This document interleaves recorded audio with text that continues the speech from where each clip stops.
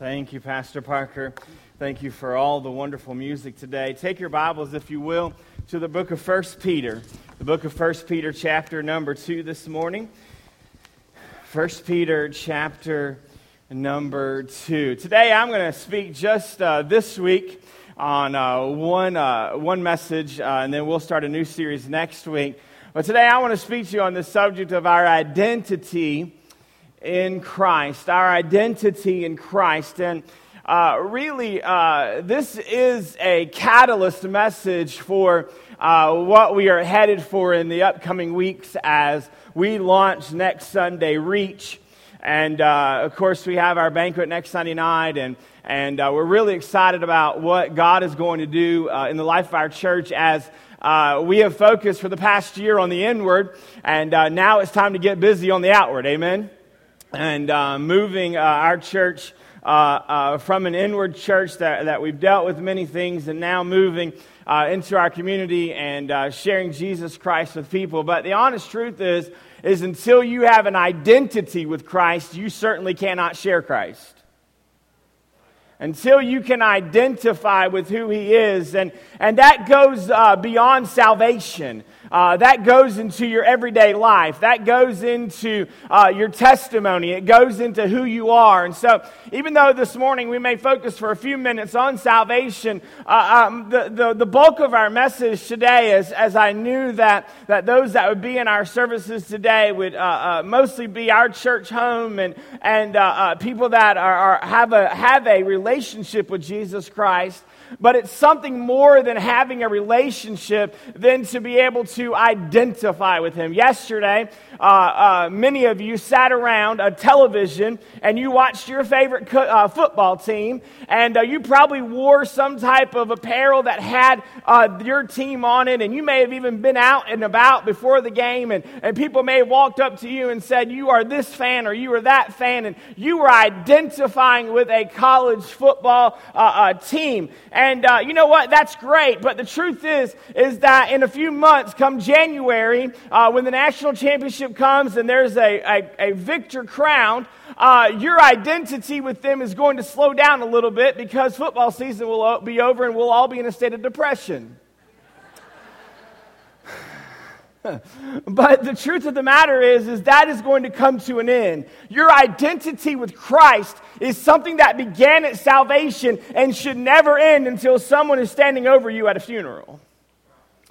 And so it's important that today, as we begin to catalyst into the next few weeks, is that we figure out in our lives and determine in our lives that we are going to, on a daily basis, not on a Sunday basis, not on a Wednesday basis, but on a daily basis, that we are going to identify with Christ. It is so very important that we have that identity. And so 1 Peter chapter number 2 this morning, if you have your Bibles, if you'll stand with me, and we're going to read together 1 Peter chapter number 2, starting in verse number 9. 1 Peter chapter number 2, starting in verse number 9. The Bible says this, "But you are a chosen generation, a royal priesthood, an holy nation, a peculiar people, that you should show forth the praises of Him who hath called you out of darkness into His marvelous light." Verse number 10, "Which in times past were not a people, but are now the people of God, which have not obtained mercy, but now have obtained mercy. Dearly beloved," the Bible says in verse number 11, "I beseech you, as strangers and pilgrims, abstain from fleshly lust, which war against the soul, having your conversation honest among the Gentiles, that whereas they speak against you as evildoers, they may be your good works, which they shall behold, and glorify God in the day of visitation." Would you bow with me as we say our prayer?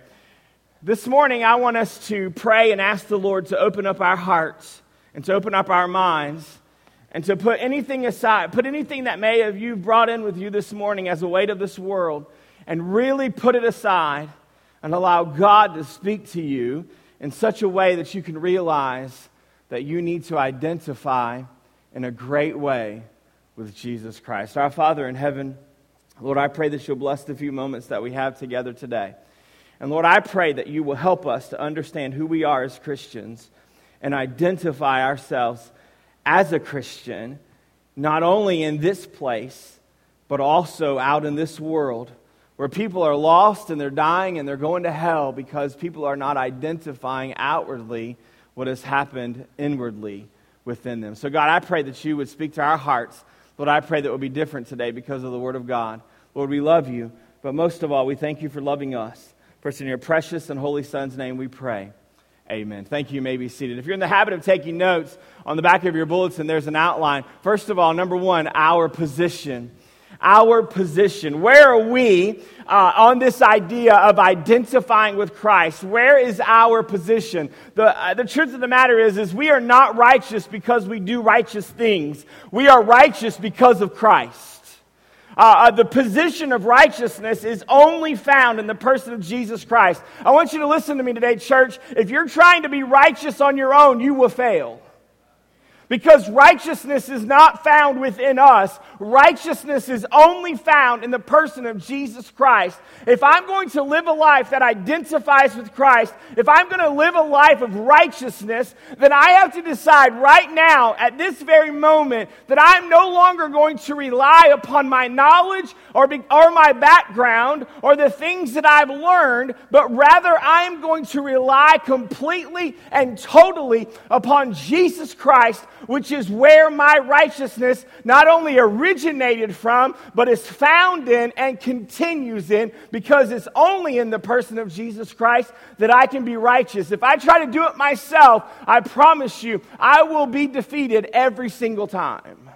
But if I decide that I'm going to rely completely on Jesus Christ, I can be successful. Letter A, we are privileged. Verse number 9 tells us that we are a privileged people. The Bible says, but ye are a chosen generation. You are a chosen generation. Can I tell you that if you're a Christian today, that you've been adopted into the family of God with all the benefits?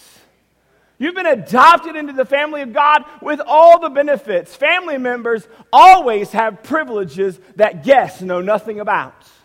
You say, Pastor, what do you mean? You ever invited somebody over to your house and they come over and they're having dinner with you and all of a sudden they say, hey, I need to go to the restroom. And you're like, great, there's one right down the hallway. You don't invite them into the one in your bedroom.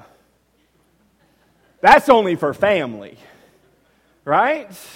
There are privileges that family members have that guests do not have. Can I tell you that as a Christian, I am in the family of God, and because I'm in the family of God, every benefit that God has, I have. I mean, everything that God has belongs to me. I am heir and joint heir with Jesus Christ. That means if I need something, God will provide it. That means when I'm having a difficult time, God is there to comfort me because I have that privilege. I've been adopted. What an honor and a privilege it is to be in God's family, to know our Heavenly Father, and not only to know Him, but to have access to Him and all that He has promised as we live for Him. We are a privileged people. John chapter 1 and verse number 12, the Bible says, but as many as received Him, to them gave He the, what's the next word? Power to become the sons of God. It is the Greek word there is dunamos or dynamite, where we get our word from. He has given us the power. He's given us the dynamite to become the sons of God. The only way we can become the sons of God is by Him, even to them that believe on His name. Galatians chapter 4 and verse number 7 says, wherefore thou art no more a servant, but a what? A son. And if a son, then an heir of God through Christ. We are sons. We are identifying ourselves with Jesus Christ. What gives us our identity is not color or culture, it's chosenness. What a great thought. It's chosenness.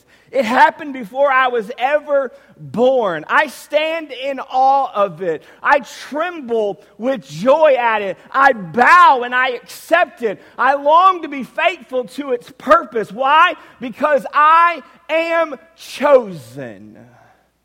want you to think about that for a moment. I don't know how it was for you growing up, but you go out to the field and at playground time, and everybody's dividing up into teams. And then there's two captains, and it's normally the coolest people in school. You know, it's the guys that, that really know how to play the game. And so we're getting ready to play kickball. Now, when I was a little kid, I was probably about 140 pounds soaking wet. I mean, I was a little guy. And then I got married to a good cook. So, I mean, I was a little guy, and so they would be choosing teams, and they'd choose, and they'd choose, and they'd choose. And many times, I was the last one to be chosen. I think they chose me because they felt sorry for me. But you know what? Jesus, he chose me. Think about that for a moment. He chose you.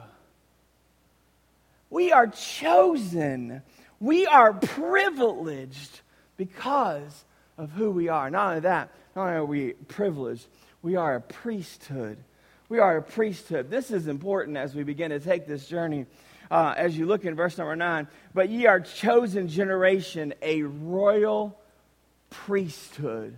A royal priesthood.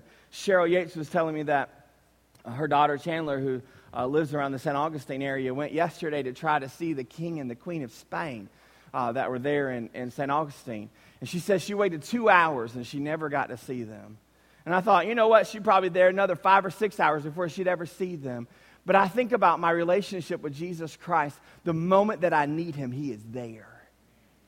He's there. Why? Because it's a royal priesthood. As family members, we can go directly to God through prayer. We do not have to be in church. We don't have to be in any other specific place to get a hold of God through prayer. That's the wonderful thing about God. He will never leave you. He will never forsake you, which means he's there when you need him. He's right there. We can get a hold of him. The Bible says in Hebrews chapter 4 and verse number 16, you know the verse, let us therefore come, what's the next word? Boldly. Don't be scared of him. Don't be scared of God. You can respect him, but don't be afraid of him. Come boldly to the throne of grace that we may obtain, what's the next word?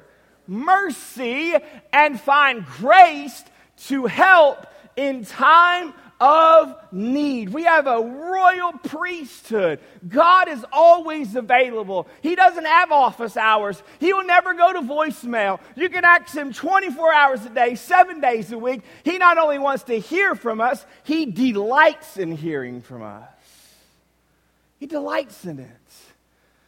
Well, 1 John chapter 5 says, and this is the confidence that we have in him, that if we ask anything according to his will, he heareth us. Verse number 15. And if we know that he hear us, whatsoever we ask, we know that we have petitions that we desired of him. What an amazing thought that God is there for us all the time. Thirdly of all, we are purified.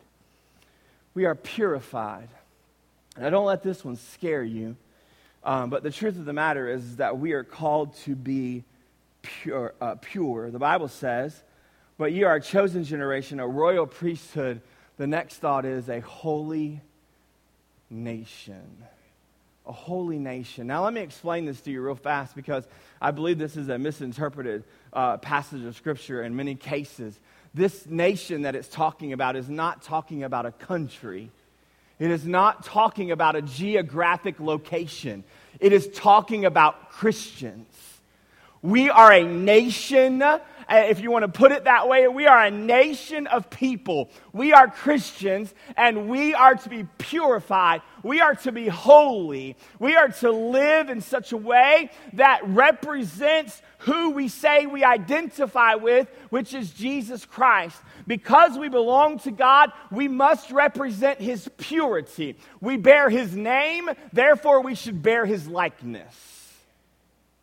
Don't turn me off yet, okay? We bear his name, therefore we should bear his likeness. My grandfather, who's in heaven now, I'll never forget the day that he sat me down. I was probably 14 or 15 years old, sitting on the porch there, and he had a fly swatter in his hand because he loved to kill yellow jackets. He would just dare them to land on him. And we're outside, and he's killing yellow jackets, and we're just talking.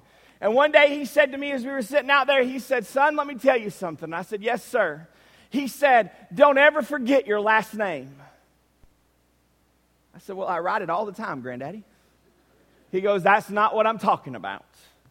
He said, "Don't ever forget who your last name is or what you represent as a Wimberly." He said, "Our name has been through many generations and has had many trials and many afflictions and many tribulations, and God has brought us to where we are today." And he looked at me, I'll never forget, he looked at me in the eyes and he said, "Don't ruin your last name." At the age of 13, when I accepted Jesus Christ as my personal Savior, I got a new name. I was called a Christian. I was called a son of the King of Kings and the Lord of Lords. And God tells me, "Hey, listen, if you're going to call me by my name and you're going to call me when you need me and you're going to identify with me in your time of trouble, listen to me. You need to identify with me all the time and bear my likeness." The Bible says, "Be holy, for I am holy." 1 Thessalonians 5:23, it says, "The very God of peace sanctify you wholly. And I pray, God, your whole spirit and soul and body be preserved." What's the next word? Oh, you're falling asleep on me. What's the next word? Blameless. Blameless unto the coming of our Lord Jesus Christ. What does that mean, blameless, Pastor? There's no way, you've told us, there's no way that we'll ever be able to reach perfection. He did not say be preserved and perfect. He said blameless. What does that word blameless mean? That word means that we are striving every day of our lives to live a life that is holy with Jesus Christ. That means that we are attempting to be blameless to this world so that the world will not have a reason to discount Christianity because of my testimony. We are to be blameless. How long are we to be blameless, Pastor? The Bible says until the what? Until the coming of our Lord Jesus Christ. We began our study on Wednesday night in the book of Revelation, and the first thing we learned is that the coming of Jesus Christ, the rapture, and all those things have not taken place yet, which means that it's time for me to remain blameless. Being blameless as a Christian does not mean sinless perfection, because none of us can arrive at that. It carries the idea of being without handles. This is a great thought process. There should be nothing in our lives that someone can latch onto and pull down Christianity. It means that we are to be without handles. Last night, and you know me, I don't bring sports into the pulpit, but I'm going to use this as an example. Last night, as I was watching one of the games, one of the announcers, that what was happening during the game is a young man had to change jerseys because he was playing multiple positions, and there were multiple numbers for the same position, and they were trying to put this jersey on him. And there was like two guys stuffing this jersey on him, trying to get it down. And he needed to get in the game. So it was like they alluded it to a NASCAR pit stop. You know, they're just trying to get this jersey on him as quick as they can. And as he was running out into the field, this is what the announcer said. The announcer said, "The reason it's so difficult to get the jersey on is because of how tight it has to be so that nobody can grab a hold of the jersey and sling him down." He had to be without handles. That's the same way it is in our Christian life. We are supposed to be the perfect example of being a lineman, and how that they wear their jersey extremely tight so that nobody can grab onto them and hold them back. The same way it is in our Christian life, we got to be very cautious that we do not allow anything in our lives to be able for people to latch onto and hold us back. Blameless. Letter D, we are peculiar. That's what the Bible says. Verse number 9. You're a chosen generation, a royal priesthood, a holy nation, a peculiar people. Now, we are to be distinct on purpose. This does not mean that we should be odd or out of place. I do that well enough. We don't need to be odd or out of place, but rather people should see that we identify with Christ in our lives. People should know at your workplace that there's something different about you. Are you with me this morning? People should know that in your family that there's something different about you. You shouldn't fit in with all of the world. Now, certainly we are a part of the world, and certainly we are living in this world, but we do not have to do the same thing as the world does, because they should see that we are different. Listen to me. Different in a good way. Different in a positive way as we identify with Christ. Number 2, and I'm going to be quick. What's our purpose? What's our purpose? As Christians, when we talk about identifying with Christ, what is our purpose? The reason we are supposed to identify with Christ is not for our praise, but His. The Christian life is never about us. It's always about Christ. We must plan daily to live for God on what? On purpose. Living for God on purpose. It is a daily choice that we wake up and we say, today, I'm going to live for God on purpose. By the way, if you don't decide that you're going to live for God on purpose, you may fail. If you decide that today, I'm not feeling it. I don't think I'm going to strive so hard to live for God. Can I tell you, that's when the enemy will jump in and he will certainly get a hold of you. You have to live for God on purpose. The Bible says in 1 Corinthians 10:31, whether therefore you eat or drink or whatsoever you do all to what? The glory of God. Do it all to the glory of God. What is our purpose? First of all, to magnify the divine. It's to magnify the divine. Look what it says in verse number 9. You are a chosen generation, a royal priesthood, a holy nation, a peculiar people, that you should show forth the praise of Him. That you should show forth the praise of Him. To magnify Jesus Christ. The way that we live must always elevate Christ rather than ourselves. We are here to lift up the name of Jesus Christ and let Him be known. It has nothing to do with letting our name be known. Listen, when you talk about North Point Baptist Church, I don't want people to talk about Pastor Lee. I don't want people to talk about Pastor Parker. I don't want people to talk about the Sunday school teachers and the children's workers. And when people say North Point Baptist Church, I want them to say the Holy Spirit of God is in that place. I want them to identify this place with Jesus Christ, because the Bible says, if I, speaking of Jesus, be lifted up, I will draw all men unto Him. Listen, this is not a popularity contest. There's only one person that should be popular with church, and that is Jesus. Listen, don't try to make it about you, because it's not about you. We are nothing more, as the Bible says, and as my mentor told me, and I've shared with you before, we are nothing but a bunch of dirt bags. The Bible says, from dust thou art, to dust thou shalt return. That's all we are. And what happens in between the two dusts? God decides to use us. And we have to be used and want to be used by Him. And if I be lifted up from the earth, will draw all men unto me. 1 Corinthians chapter 6 and verse number 20, I think this is a verse that we should all pin on our hearts and in our lives.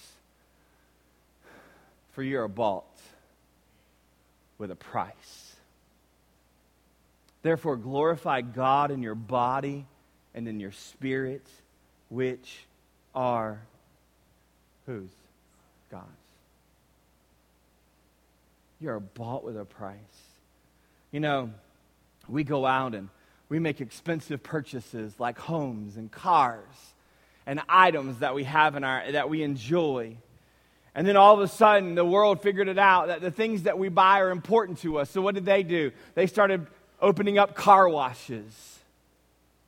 Right?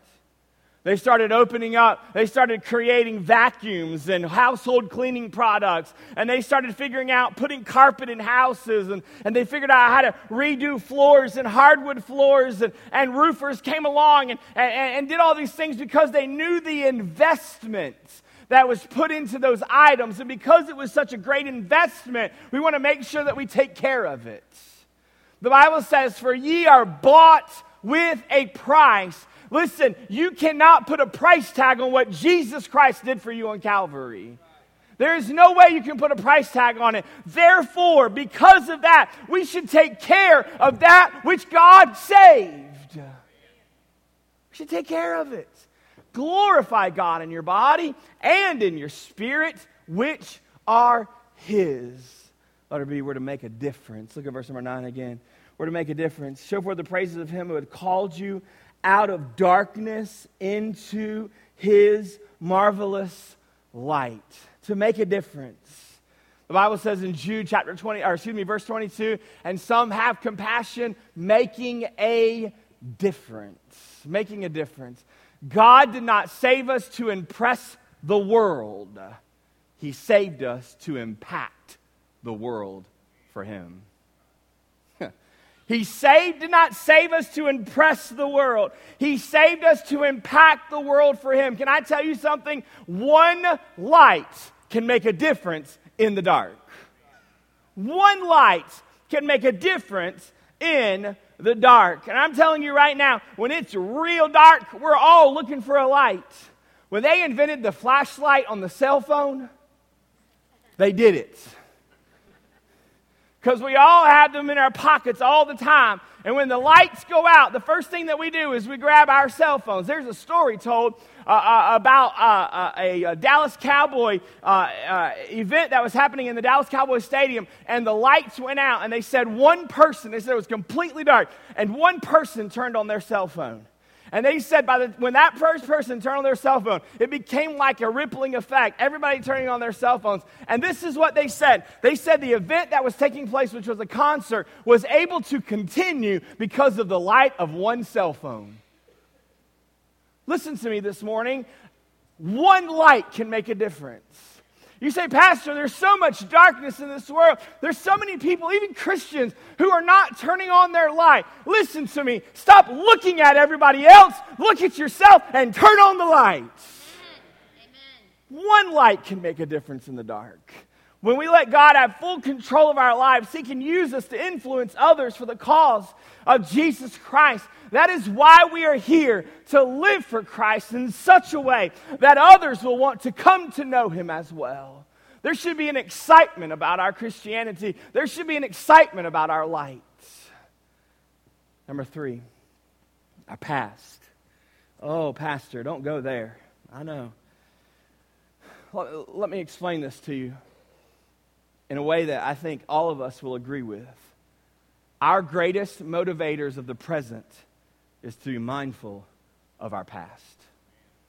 The greatest motivation that we have in the present is to be mindful of our past. Do not ever forget where Christ found you. To forget what God has done for us in the past is to forfeit His blessing in the future. Don't forget your past.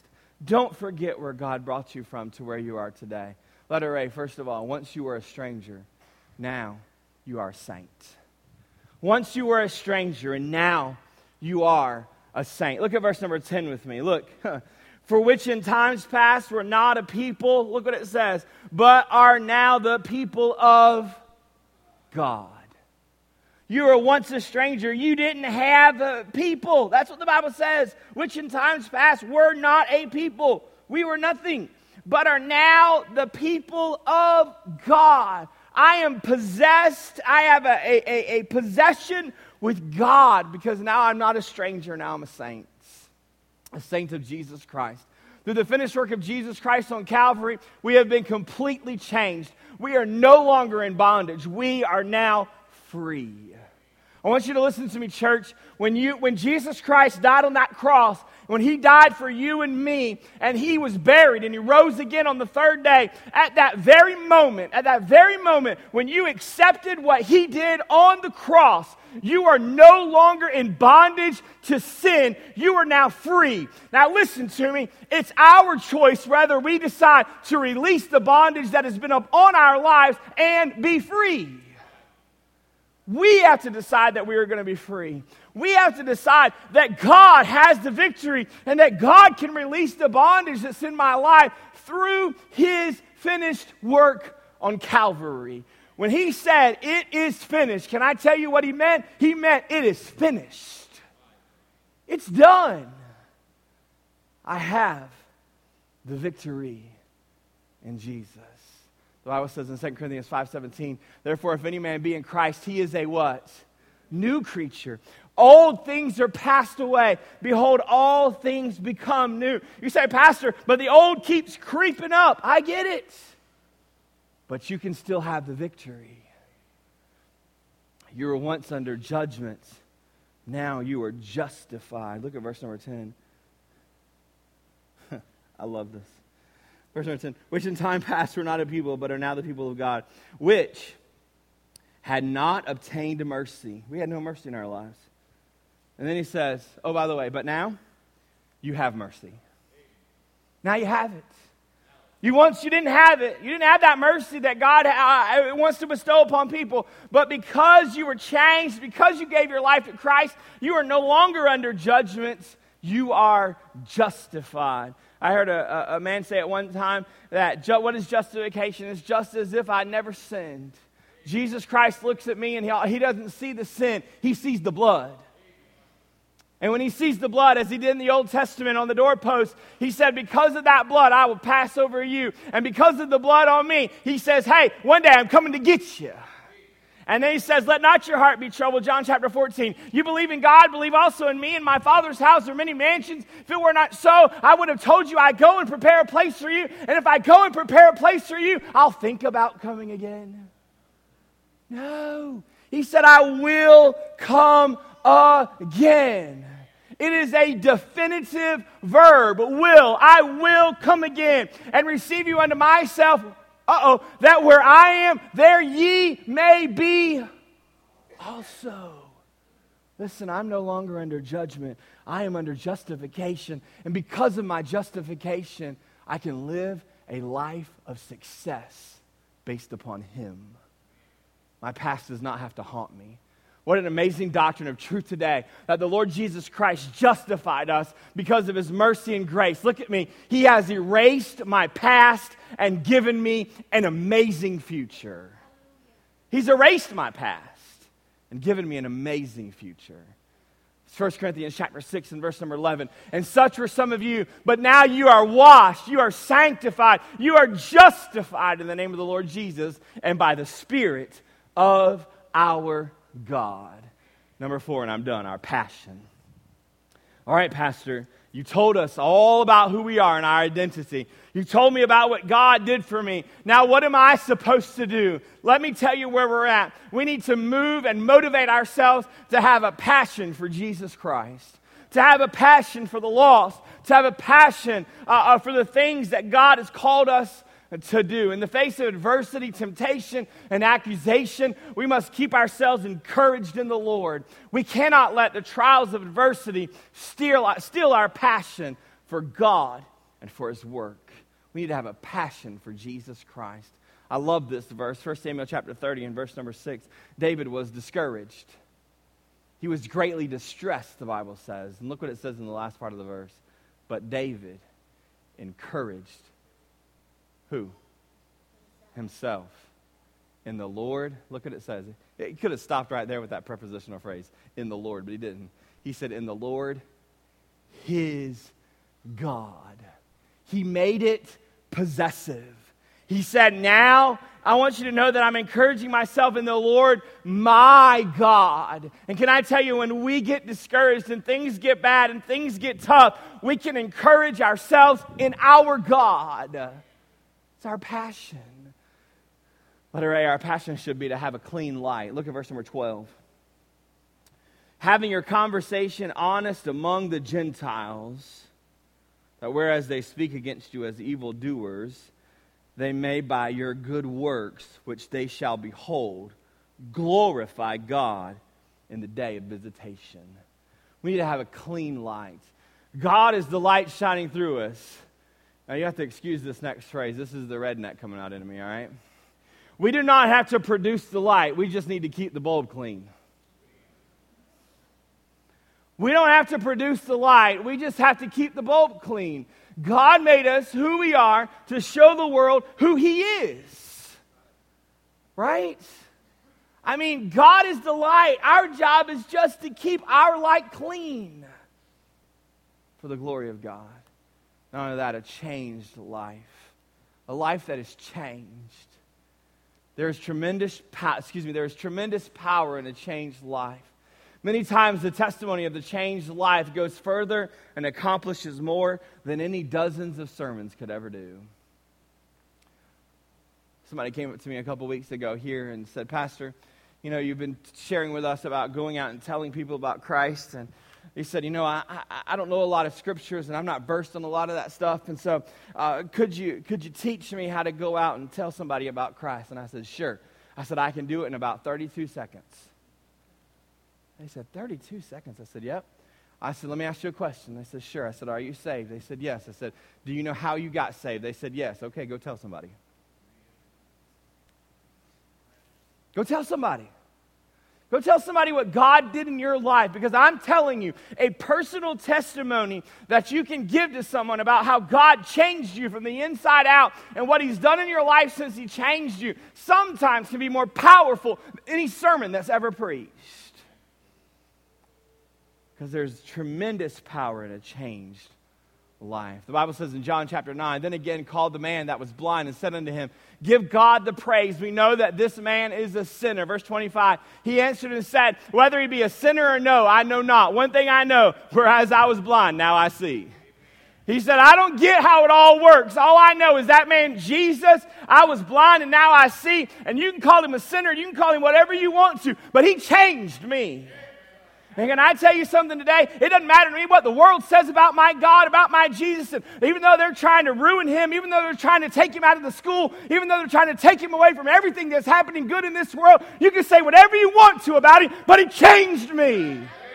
He changed who I was. And I want you to know something today. He can change you. And he will change you. Because once I was blind, but now I see.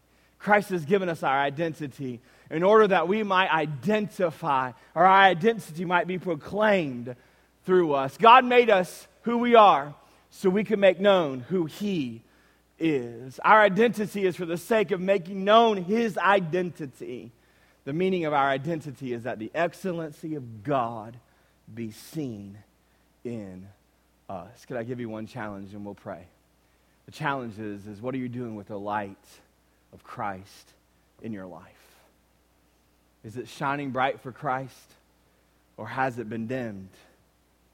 Or the other question I have is, has it ever even been turned on?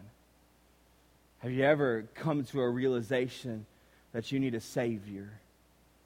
Because I'm telling you, if you will give your life to Him and remain faithful today, He will change you forever. And not only will He change you, He will change all of those that are around you, because your light is shining so bright. Listen, so let your light shine before men, that they may see your good works and what? Glorify your Father which is in heaven. Listen, I can't think of a greater thing as a Christian that we could do other than identifying with Christ and being a light in this dark world. Would you bow your heads and close your eyes? Thank you for listening so well this morning. You've been very kind.